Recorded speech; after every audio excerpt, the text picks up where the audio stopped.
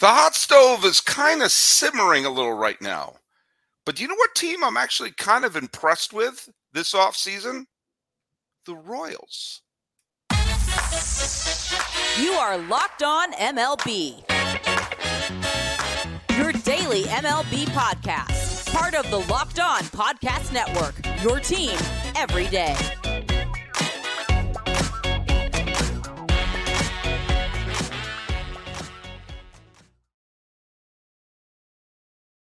Hello, baseball fans. Welcome to Locked On MLB, part of the Locked On Podcast Network, where it's your team every day. This is the daily podcast. We talk about all of Major League Baseball. I am your host. My name is Paul Francis Sullivan. Please call me Sully. I am an Emmy-nominated television producer who's been a baseball podcaster for well over a decade now, and I'm getting ready to start my sixth season here at the Locked On Podcast Network, where it's your team every day. Follow us on Twitter or whatever it's called now, and on Instagram at Locked On MLB Pods. You can follow me. I'm your pal Sully. I'm at Sully Baseball on Twitter, Sully Baseball Podcast on Instagram. Follow us on YouTube. We're trying to get 1 billion subscribers. Please help us get to that point. We're several hundred million shy. And if you're one of the people who are listening to us, by the way, thanks so much for making us your first listen every day. If you are listening to us every day, if you leave a comment, someone make sure to have the hashtag Everyday Sully, so I know who's listening to us every stinking day. Hey, this particular episode of Locked On MLB is brought to you by FanDuel.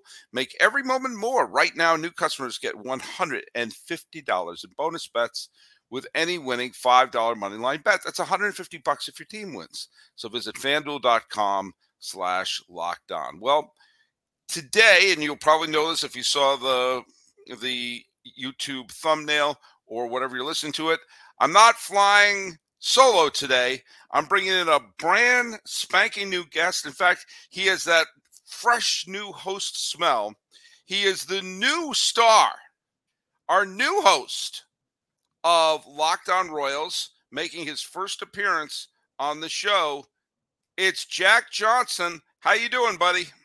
Hey, I'm doing great over here. It's obviously been a busy week, so no better time to hop on the show than now. Yeah, in fact, I've been wanting to have, I try to have as many of the hosts on as I can. And I was like, oh, I've not had the new Royals host on. I'll get him on someday. And as you'll find out if you've not been following us closely, because if you've been subscribed to this podcast, you'll assume the only thing happening in baseball is the Shohei Ohtani contract. The Kansas City Royals, your team, is having very quietly but very significantly a very good offseason. And one, at the end of the year, like when the Diamondbacks were in the World Series or the Phillies were in the World Series last year, and someone looks around like, how the hell did that team sneak into the playoffs? Are the Royals going to be that team for 2024? We're going to find out soon. But first and foremost, we got to answer the trivia question. And Manuel Margot came over to Los Angeles in the trade where they brought in the Glasnow, who I believe is in a full body cast, and they signed him to an extension. Margot came also in the trade, and the question was, what all-star did the Red Sox trade minor leaguer Manuel Margot for many, many years ago? Jack Johnson, do you know the answer to the question? Chev Chelios does. Oh, man. Putting you on the spot. Yeah, I know. The name that comes to mind, I can't remember if they signed or traded for him, but would Adrian Gonzalez be the answer? Really, really good guess. That was a little bit before this. It was actually Craig Kimbrell.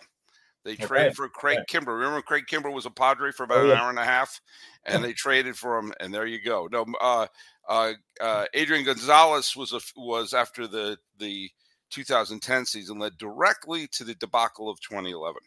But hey, before we jump into Kansas City, I'm going to go over a couple things. I hinted the fact that the Dodgers pulled off the trade that they trade Pepio and DeLuca, and they want to bring in Tyler Glasnow and Manuel Margot. Look at Tyler Glasnow is a very talented pitcher when healthy, but he's never healthy.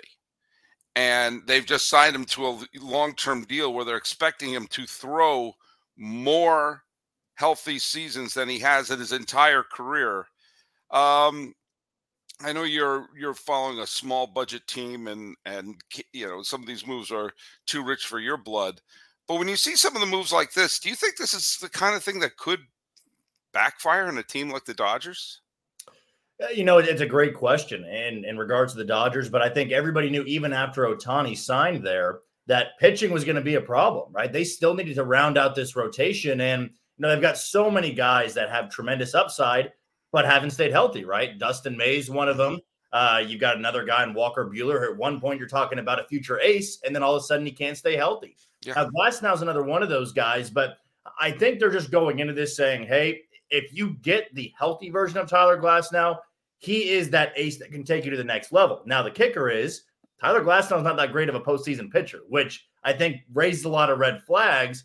But right now, these are the big moves they need to be making. I mean, if you're the Dodgers, you are giving up young talent, but when did the Dodgers really need to ever fear about giving up young talent? The last one I can recall, of course, Yordan Alvarez, when they made that trade. But overall, it's a team that can spend up there with anybody in the league. They can go out there and get whoever they want. And this is one of those moves. They said, we're not going to try to piece together this rotation with, second-tier guy or third-tier guys. Tyler Glasnow can be an ace. Just the big question is, can he ever stay healthy?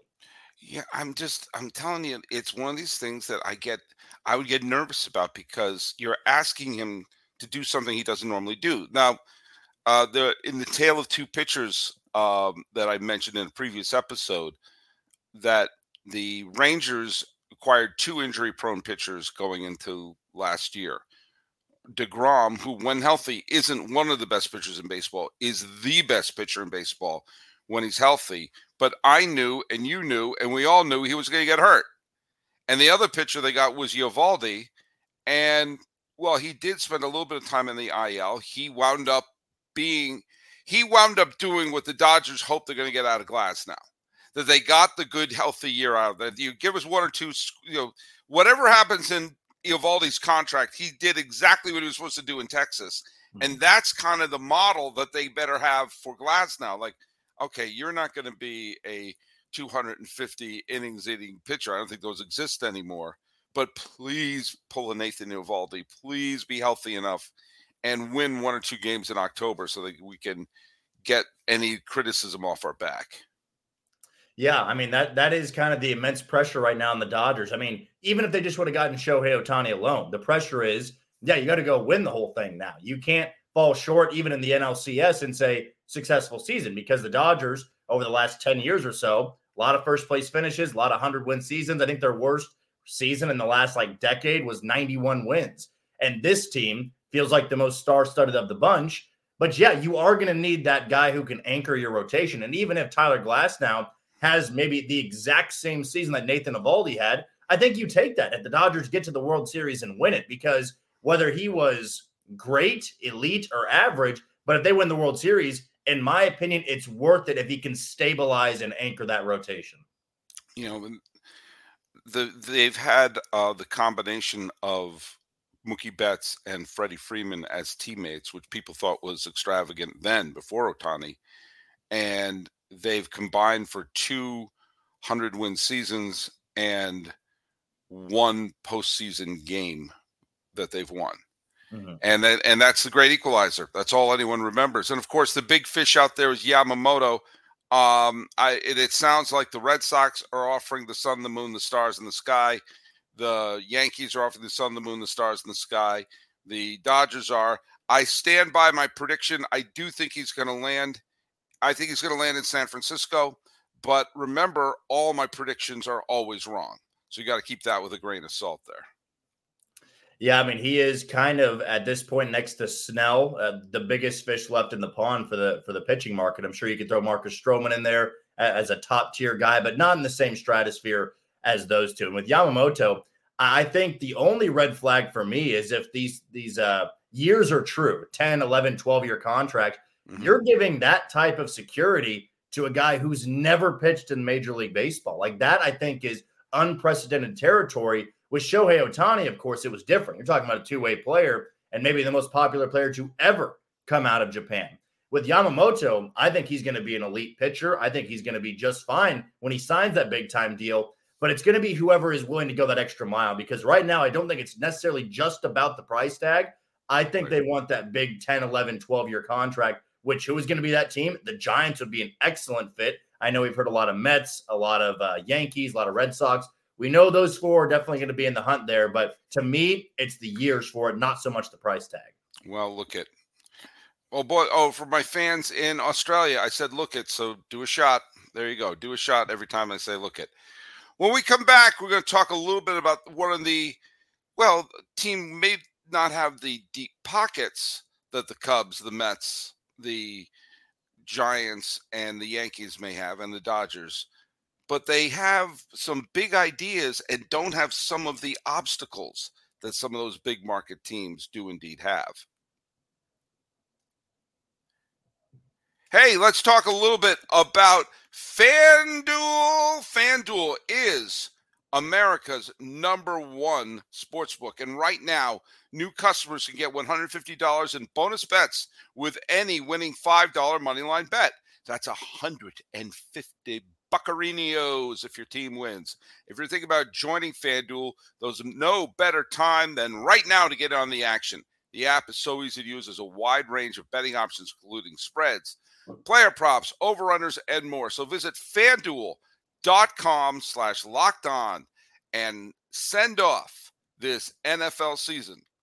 FanDuel is an official partner of the National Football League.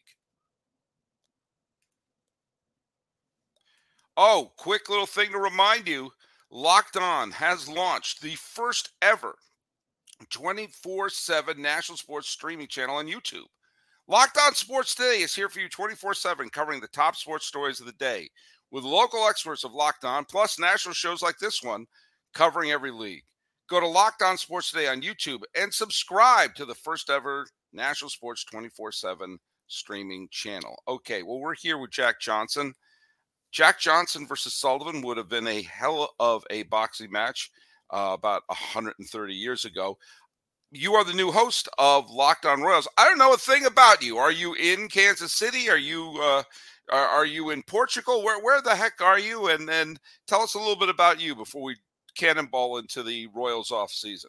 Yeah, I've lived in Kansas City my whole life. I'm based here now. I work in sports radio up here in Kansas City at Sports Radio 810 WHB. Got a show over there on that channel. Also got a show on 1510 ESPN Kansas City. So we talk all things sports. Pretty much my world, it revolves around sports. But baseball has always been my thing. Baseball is my passion. Whether the Royals, of course, win the World Series in 2015 or they have years like last year, passion doesn't really change for me. I love covering this team. And, you know, it's been a long time since we've seen them have an off season like this, which, of course, is kind of getting those competitive juices flowing again, not only just for me, but for everybody here in Kansas City.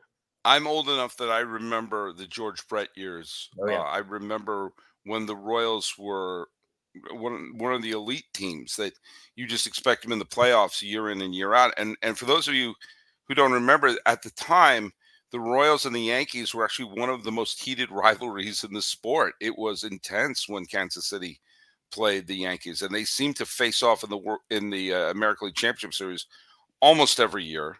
Mm-hmm. And it was also a time when Ewing Kauffman owned the team, and they used to spend money. I mean, one of the trivia questions I had just a few days ago was about the only time that the two Cy Young Award winners were from the previous season were teammates the next year, and that was when Mark Davis won the Cy Young Award with the Padres and was a free agent and signed with Kansas City to be teammates with Brett Saberhagen. Now, it didn't work, but there was also a time when the single biggest high-profile baseball player, the most famous baseball player in America, was Bo Jackson. And Bo Jackson had, I mean, I actually feel badly for people who didn't see the Bo Jackson era, because it was a pre-social media world, so everything was done through highlight shows and ESPN and everything like that. But he was like Paul Bunyan. It was like he was a mythical character almost, and the way he could play football at an elite level. He could play baseball at an elite level. When he hit home runs, they weren't just clearing the fence. They, bombs the straightaway center. He would catch a ball and run up the side of the wall like Spider-Man. It was an absolutely marvelous time to be a baseball fan and to just be a Kansas City fan. So, I'm happy that Royals fans got the fun that they had in the middle 2010s. But let's go over what's happening right now, because the Royals had a horrid season last night. There's no getting around it. Let's not sugarcoat. They lost 106 ball games. So, they probably will go up. But one thing they've been doing this offseason is they've been very quietly improving their pitching staff. And Jack, why don't you go through and tell us a little bit your thoughts about some of the very savvy moves that they've been making in this offseason? Yeah, I think you have to go back to about a month ago. They made a future type of move and trading Jackson Kowar, who they were already going to non-tender, and got Kyle Wright in return, who, of course, won 20-plus games for Atlanta. He's out for the whole year. But also Jackson Kowar had one of the worst career numbers, of anybody pitching with a minimal amount of innings. Like, it wasn't just like he had one outing. I mean, you're talking about 40 to 50 career innings, and his ERA was north of 9. So J.J. Picollo in the front office said, hey, here's a guy that maybe down the road we can count on. But these are the type of moves that we have to start acting on to make ourselves seem more savvy. But not just with those moves. We got to improve the 2024 roster, and especially that pitching rotation, because the Royals in the Central last year, like, offensively, they weren't great. Nobody in the Central was that great, but they were second in average behind Minnesota. They were second in slugging, second in OPS. It was the pitching staff that completely torpedoed everything for this team. And so they go out there, help out the bullpen a little bit with Nick Anderson. They go get Will Smith, trying to anchor down some spots there. They get Matt Sauer in the Rule 5 draft from New York, who's got tons of upside. And then they go after some guys in the rotation. Michael Wacha, who they just recently got. He was a big piece they were always rumored to be interested in. And Seth Lugo, I mean, he was a guy I predicted Kansas City to get in the offseason, because last year they were interested, but Lugo, of course, took the deal in San Diego. This year, they didn't want him going anywhere else. They wanted Seth Lugo to come in, and the fact that, he'll probably be a number 3 behind Wacha and Reagans, that makes Royals fans feel a lot better just about the floor of this team, because what I think the goal was for 2024 in a very weak Central, give yourself a chance. Raise the floor of this team, where when they really are in a downward spiral, they're going through those slumps that every team has. They don't snowball into 10 or 11 or 12 game losing streaks like they would last year. It may only be 4 or 5, because instead of going to some 4A guy on a Sunday getaway game, you could turn to Michael Wacha. You could turn to Seth Lugo. And I think that was the big message. You got to raise the floor of this team if you want to get some support from the fan base. Yeah, and I think that if I'm a Royals fan, I'm very happy with what they're doing. I mean, everyone knows they're not going to be into Yamamoto. They're not going to be into Shohei Ohtani. But they are not just shrugging and say, what you going to do? And I love the right move, because you made the great point. It cost them nothing. It cost them a guy they weren't even going to keep. And Wright, a few years ago, was basically pitched like an all-star. And if he comes back in 2025 or into 2026 and is okay, I mean, I'm not talking expected to be a 20-game winner again. I don't really look at win-loss, but that still sounds cool, a 20-game winner. But, I'm not expecting him to be an ace. But if he's okay, then you've picked up an okay pitcher for nothing. And you're bringing in Lugo. Lugo is okay. Wacha is fine. And you take a look at the pitching rotation they had this last year. I mean, Reagan's had some promise, and we all love Zach Greinke. We all want to hug Zach Greinke. Everyone else was rancid. Yeah. And okay and fine is better than rancid. So right away you could say, well, our worst part of it is improved, and the fact they've developed they're developing a franchise player in Witt. Melendez was okay. I mean, he wasn't great, but he had some pop. And they had a couple other young players who showed up that you're like, okay, there's some pop here. There's some potential here. And Salvador Perez is the new Yadier Molina. He's the Missouri-based World Series champion who's just, you can rely on. There's an element to this team that I look at and think, okay, at least they're trying. And let's say it's a disaster. Let's say things, the rug pulled. You could deal Waka and you could deal Lugo and you can replenish the farm. Not that I necessarily think that's going to happen, but I'm all in on what they're doing. I think what they're doing is smart. Well, I mean, the bittersweet thing that happened to them is the lottery system put them picking 6th overall, right? So the Royals lose 106.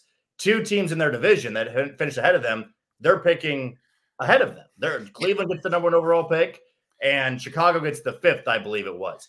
So the Royals looked at that and said, what's the incentive to lose anymore, right? If we can beat Cleveland, let's say we spend like we did, we win 76 games, we theoretically could get the number 1 overall pick. We need to stop playing the odds and the chance system because it clearly hasn't worked out the last 2 years. And you can get a good pick at 6 too. This isn't This isn't the NBA. This isn't the NFL. Yeah.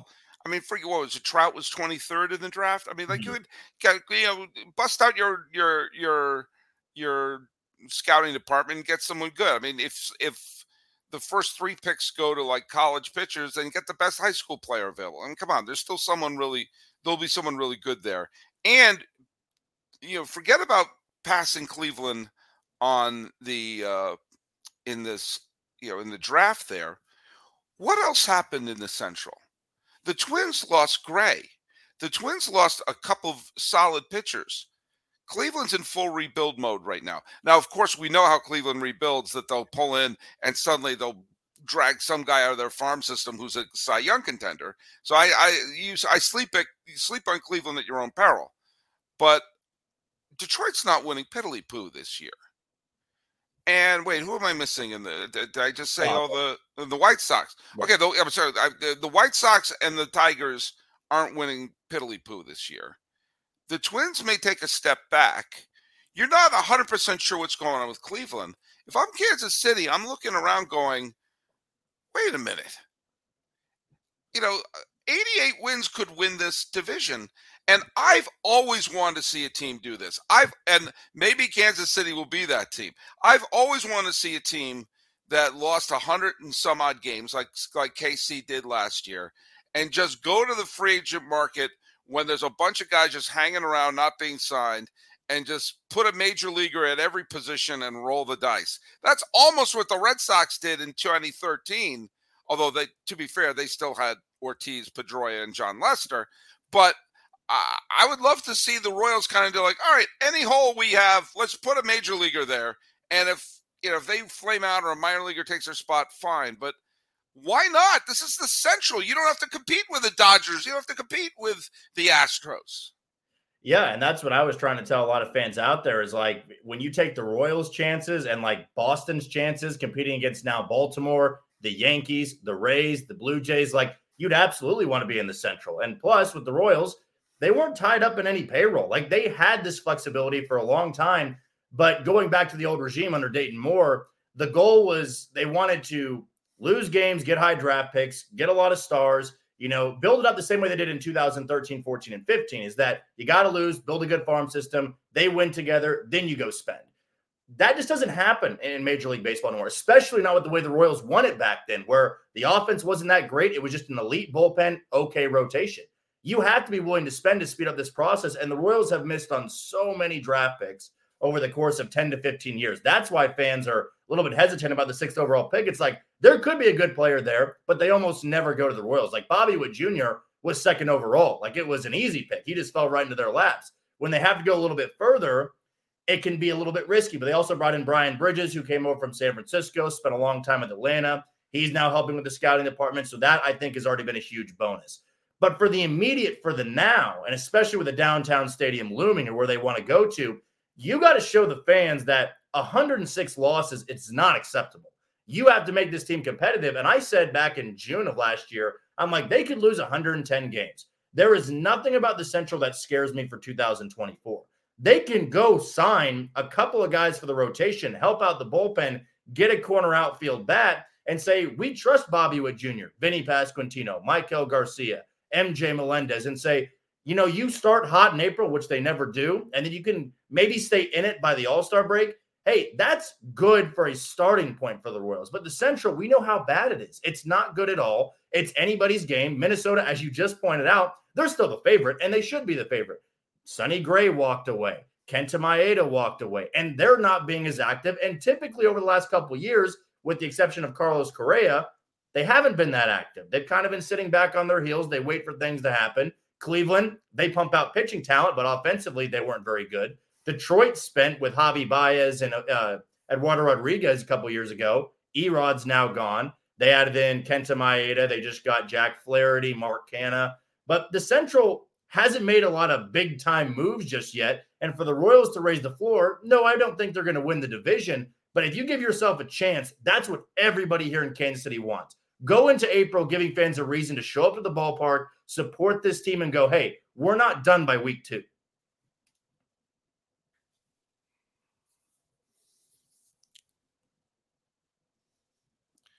Last segment with Jack Johnson. Quick question. You mentioned before, I've been to Kauffman Stadium. I love Kauffman Stadium. It was the only city that did the multi-stadium thing correctly by put a football stadium next to a baseball stadium instead of a cookie cutter. All those other ones are torn down. Kauffman survived. But it sounds like they are going to be trying to move to downtown Kansas City. What's the story with the stadium situation there?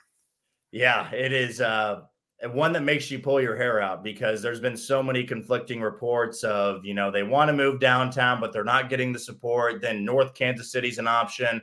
Then maybe moving the team to Kansas is an option because, of course, they're on the Missouri side. Like all of these things factoring in, like there hasn't been a ton of progress publicly made yet. And it hasn't made matters great that the team's coming off 106 losses, which is when the Royals were really trying to push this. It was like, why should we pay for a downtown stadium when they're not even putting money on the field to win baseball games? So that part definitely caused a lot of tension. But as of right now, I think the goal is still to move downtown, get a spot for a ballpark downtown, because the revenue is going to shoot up for this team. Like right now, I love Kauffman Stadium. It is a beautiful ballpark right next to Arrowhead Stadium, the Truman Sports Complex. But there's nothing else around there. There's nowhere to go. If the team's getting blown out, you got to go home. Yeah, it is. Driving out there, it was a beautiful place to see a baseball game. But the only thing around it was those bands with the guys with the banjo, and that's it. So if you want to have any walking around situation, it's a highway. And it was the right place to build a ballpark then. Yeah, but it's not where ballparks are now. There's a Denny's across the highway if you're into Grand Slams and stuff. That's right. Well, then forget it. Let's just stay at Kauffman. Yeah, stay there just for the Denny's alone. But downtown has a beautiful bar district, Power and Light district. It's right next to now the T-Mobile Center used to be the Sprint Center where they had the Big 12 tournament. So there's things to do down there. And people are like, man, if we go to a game, we can make a day out of it. We're spending money at Power and Light. We're going to the game. Hey, they win. We're going back to Power and Light. We're going out to dinner before the game. And I think that's what John Sherman and the Royals ownership envisions happening. But first things first, for a lot of fans, like they want to see winning. If you can win, we'll support this downtown stadium. But I always say, hey, this is years down the road. You need to get it confirmed now. But like the team could be a winner 3-4 years down the road. They're not moving this team right now downtown. Like it's going to take some time. And hopefully this year, if winning comes, more support comes with that. All right. Well, it's been a lot of fun having you on the show today, Jack Johnson. And let's do today's trivia question, and we'll keep it Royals-centric. And here's the question. The all-time hits leader for the Kansas City Royals is obviously George Brett. He got 3,154 hits. Here's the trivia question. Don't you answer this, Jack. Which Royals Hall of Famer, not in the Baseball Hall of Fame, Royals Hall of Fame, is the only other Royal in their history to reach the 2,000 hit barrier? George Brett's the only one to get to 3,000. Only one other reached 2,000. That's your trivia question. There have been a lot of great Royals players, a lot of great Royals hitters. Think about who got to 2,000.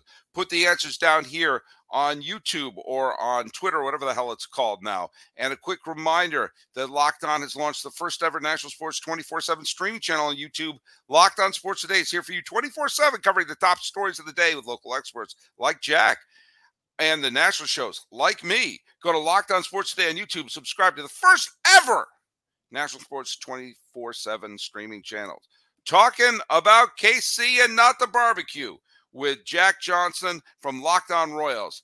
This has been Locked On MLB. I'm your host, Paul Francis Sullivan. Please call me Sully.